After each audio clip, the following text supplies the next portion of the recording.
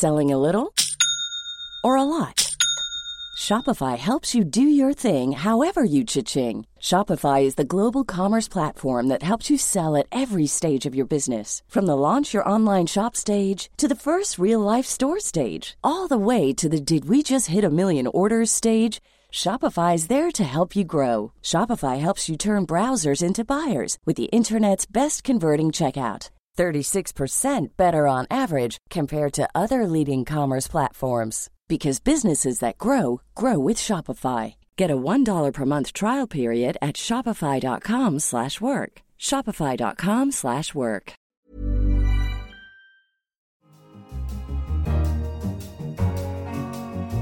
Hello, and coming up on today's show, how a conservation rethink is needed to preserve biodiversity. A lot of the big, famous national parks are actually in places which are quite barren. They may be spectacular geologically, but they're not necessarily very biodiverse.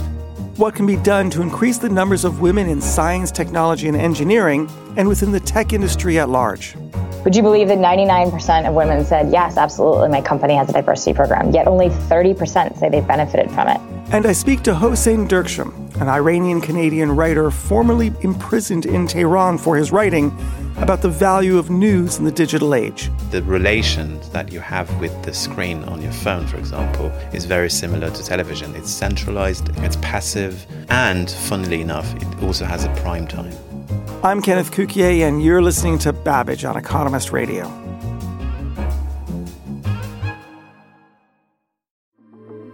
But first, conservation. With extinction rates estimated to be between 100 and 1,000 times their pre-human level, and man-made climate change reshaping the environment, conservation has never been more important. But are current practices helping to preserve biodiversity? To discuss this, I'm joined by Jan Petrowski, the Economist environment correspondent. Hello, Jan. Hi, Ken. Jan, people have been talking about conservation for decades. What's new about it today? Well, one thing that is new is that in the old days, especially when climate change wasn't such a big a deal, you could at least hope that if you took a parcel of land, fenced it off, and kept people out, the impact of humans on whatever is within that parcel of land would be could be minimized. Now that human impacts on the environment transcend fences, people are really starting to think whether or not this whole fortress idea still stacks up. And many are concluding that it doesn't. And so what are they doing about it? Well, one of the things is that they're choosing very carefully what places to preserve. And so, in fact, you can look at places which are almost sort of consigned to be changed out of all recognition by climate change. This is especially true of marine sanctuaries. So corals are some of the carriers of biodiversity which are most threatened by acidifying oceans and warmer water. In fact, if temperatures rise by another 0.5 degree from today's levels globally, you can expect 70 to 90% of corals to die. If they rise by another degree, you can expect more than 99% of today's corals to die. So a group of scientists led by a researcher from the University of Queensland have actually tried to use some financial mathematics to construct a portfolio of coral reefs that minimizes the risk that the reefs in the portfolio will actually go underwater, if you will. So just as asset managers try to diversify risk across their bond and stock portfolio. So investors normally go with money. How does it work with the environment? How do environmentalists and conservationists interact with this information? Well, one thing they look at is biodiversity, so the variety of different species that you have in different places.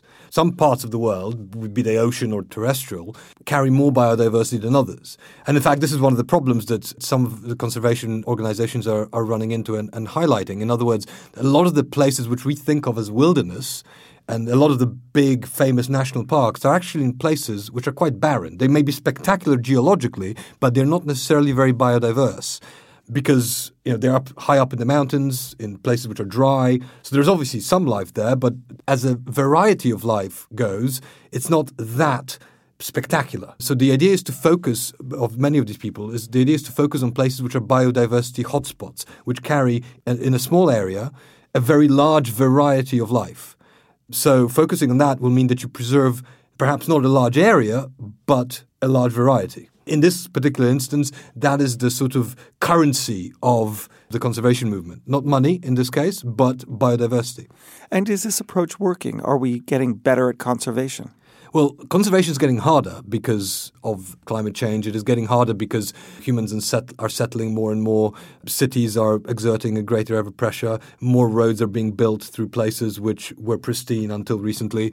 So both sort of direct of human activity and indirect impacts through the changing climate are increasing, which makes preserving what came before humans trickier. Is there any silver bullet approach that if we only did would give us the biggest bang for our buck, but we're not doing it? Absolutely not. So what are the small little brass bullets that would be helpful? One thing is just to focus, to find out what works. So one very important thing is to understand a lot of conservation, as William Sutherland of Cambridge University has pointed out to me, a lot of conservation practice relies on a gut feeling. So conservationists have a general sense that what they are doing works, but a lot of that is not really grounded in very evidence. So what he's doing at Cambridge is a project called Conservation Evidence, which was inspired by the idea of evidence-based medicine. He and his team have compiled a list of interventions for specific species based on a very thorough examination of peer-reviewed literature on conservation measures to see what actually does appear to work for what species or what type of species, or is it like birds versus amphibians or, magpies versus eagles, and in fact what doesn't work. And in order to find out what doesn't work, because peer-reviewed literature tends to skew towards things that do work. That's publication bias, especially in English language literature, which is more prestigious for many academics. They're actually looking at foreign language academic journals where some of the negative results or results which are inconclusive are more likely to be published. They're expending a tremendous effort just to try and see what actually works. And a lot of conservation organizations like the Nature Conservancy or Conservation International, WWF, they are also examining where their money's going, their own projects, and sort of trying to see in a more quantitative light exactly what works and what doesn't. The data for the time being are still pretty scarce, so hard and fast relationships are difficult to pin down, but it is certainly something that these organizations are doing. So in other words, you could say that this whole idea of effective altruism, which is gaining ground, especially among donors, especially quantitatively minded donors, in other words, getting most bang for your philanthropic buck, has also infected conservation. Jan, that's great. Thank you very much. Thanks, Ken. Next up, women in tech. The Boston Consulting Group recently published an important report examining the paucity of women in STEM, science, technology, and engineering. BCG identified the challenges that hold women back and, importantly, identified what can be done to improve the situation.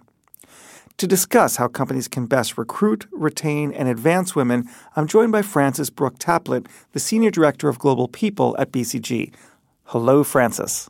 Hello, Ken.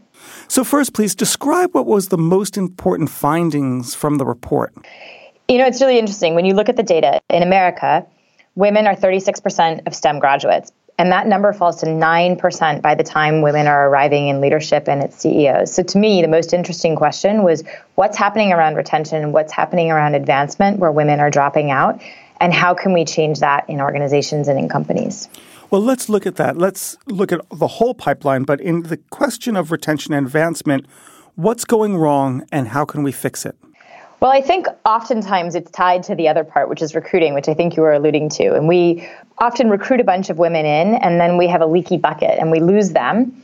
And then we build this terrible narrative that STEM isn't for women. And so I think to change that, we need to change what the experience is for women. And that's around both how they're supported in terms of the role models around them, and also more importantly around sponsorship. Is there someone who's really standing there and looking out for them, who's banging the table in a meeting and saying, we need to consider her for this role?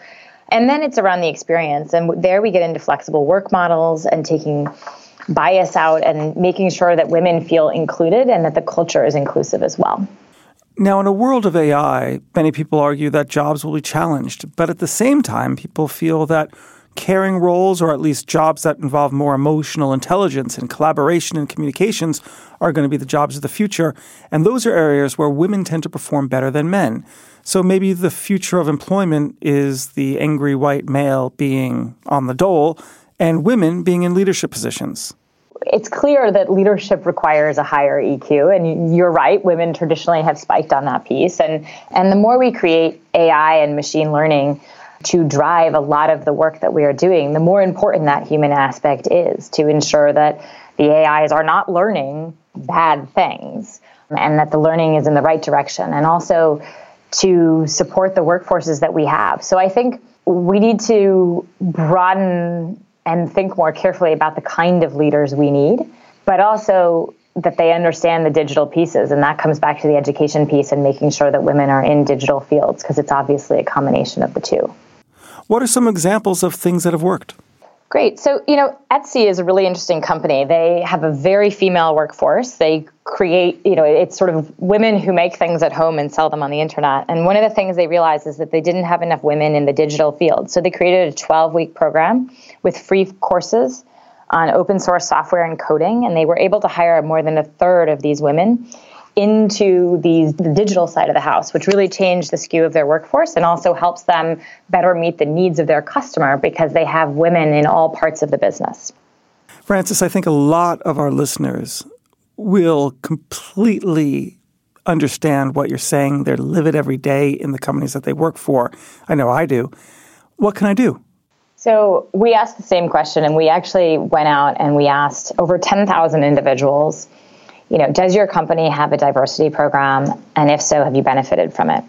Would you believe that 99% of women said, yes, absolutely, my company has a diversity program, yet only 30% say they've benefited from it. In any other field, if we had a 60-point gap, we wouldn't invest in that program. We'd make changes. So I think a lot of companies are making these mistakes.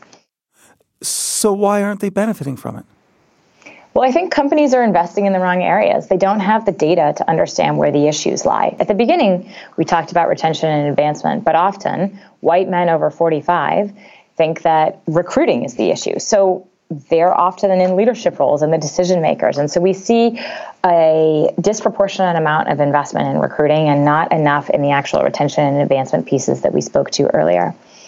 And I think it's also about the data and ensuring that you really understand the numbers. So looking at whether men and women are paid the same amount for the same role. Are they in role for the same amount of time? Are we promoting women just as quickly? And oftentimes that data gets muddied by maternity leaves because there are off-ramps and on-ramps, and that can be challenging to sort of understand. And when we look at our top bucket performers, are they just as likely to be promoted?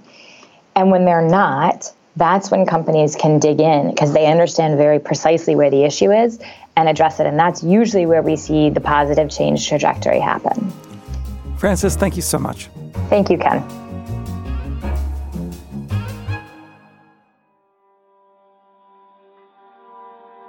I'm joined in the studio by the Iranian-Canadian writer Hossein Derksham.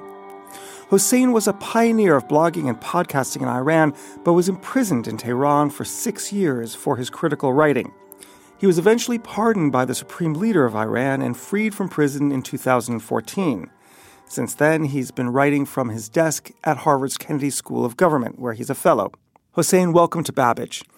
The web has changed a lot in the last 25 years, and in fact, you've paid a heavy price for some of those changes in terms of how governments have got so interested in it. So my first question to you is, has the web revolution failed?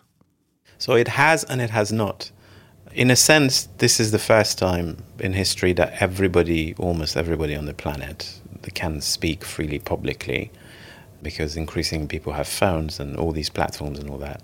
But then from another point of view, it has not, because it hasn't led into a public conversation that was the promise of the web, the idea of the public sphere and all that. And the reason is because there is, as some people suggest, it's too much speech. And I would argue that it's not about the amount of speech, it's more about the nature of speech. Because the web used to be a space that was text-based and also reason-based. And I saw that as a part of the Enlightenment project.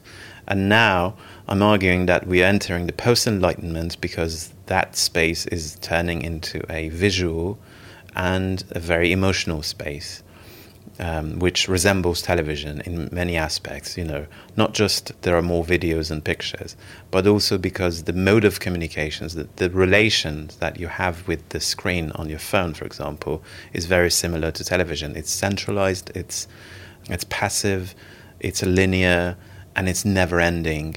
And funnily enough, it also has a prime time. What is the implication of that? If the web is becoming more like television, and if there's more information than ever before, what does that mean for censorship? So for authoritarian system, I think it's much easier to control, dangerous speech when you have a proliferation of speech and when you have more entertainment than serious discussions. This is what's happening. So in Iran, for example, where I come from, I think the government cares much more about speech online than a few years ago, because 10 years ago, when I was blogging, for example, almost 15 years ago, my blog had 20,000 readers every day, but the authorities took it so seriously that I was even questioned in the interrogation about why I changed my tagline a few times. They had their own interpretations of what those words meant, and they were really seeing every word very carefully, and they had all these charged interpretations of it. And it's not the case now anymore. There's millions of tweets every day. They don't care much. So in a way, to sum it up, I think we have entered the Huxleyan world of the Brave New World compared to the Orwellian world of pure hard control. Now, you've made a point that technology is, if you will, the bedrock of news, the catalyst to news, because of the telegraph enabling the middle and upper classes to get information from around the world instantaneously. Why wouldn't we be seeing a golden age of news because we now have democratized it, that everyone can actually participate in news, both as a consumer and a producer, even if we don't have an economic model for it? So I think there is a cultural explanation for this. So the crisis is not about ethics or quality or trust. It's about news losing its cultural relevance or its importance as a commodity. Because, as I said, you have this bifurcation of very short-form news, which is basically tweets, and they're not produced by news outlets, and nobody wants to pay for them. And then you have long-form things that take so much money and time to produce, and people are willing to pay for the long-form things, and this is the direction of things. So you have three directions, in a way, for the future of news. One is to approach cinema, and you have Netflix documentaries, you have the rise of video documentaries, long form. Then it's literature, non-fiction literature, and the best examples recently has been Bob Woodward's book, for example. And the third direction is long form audio, which is podcasts. And they're all growing rapidly, and anything that existed in between the short form and the long form, which were mainly the news stories in 800, 700 words, is disappearing because people are not willing to pay for it anymore. Hussein, to hear you talk about the future of news and the fact that you don't see a bright future for it, yet you've paid a heavy price as a writer for what you've said online, do you feel that you've spent 6 years in jail in vain? Yeah, it's hard to answer. Yeah, from a point of view, yes. But then I think it's also helped me to see things in a way that most people maybe cannot afford seeing it, because I've been absent from these changes for a long time. And that has given me a kind of distant look at things, and it maybe a deeper look at these changes. And that's why I quickly saw that this new internet is not the web that I was used to. This is television. You scroll and it's like changing channels, and there are commercials in between, and it's exactly like television. It doesn't look television to most people, but it's the nature of it is very much like television. And these things, I wouldn't be able to spot these things if I had not been away for some time. I was in solitary for 8 months and I didn't have anything to read and do, so I think I sort of gained some powers in because I concentrated so much. It was like a long meditation, some people say, and I think it's changed the way my brain works to some degree. Hussein, it wasn't in vain, and thank you for joining us. Thanks for having me. That was fun. And that's all for this episode of Babbage. And don't forget, if you want to read our stories, subscribe to The Economist at economist.com/radio offer for 12 issues for $12 or £12. And don't forget to rate us on your podcast provider. It matters. It means a lot. I'm Kenneth Cukier, and in London, this is The Economist.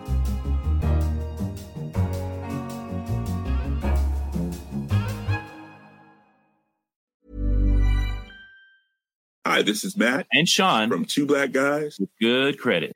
From a local business to a global corporation. Partnering with Bank of America gives your operation access to exclusive digital tools, award-winning insights, and business solutions so powerful you'll make every move matter. Visit bankofamerica.com/banking for business to learn more. What would you like the power to do? Bank of America, N.A., copyright 2024.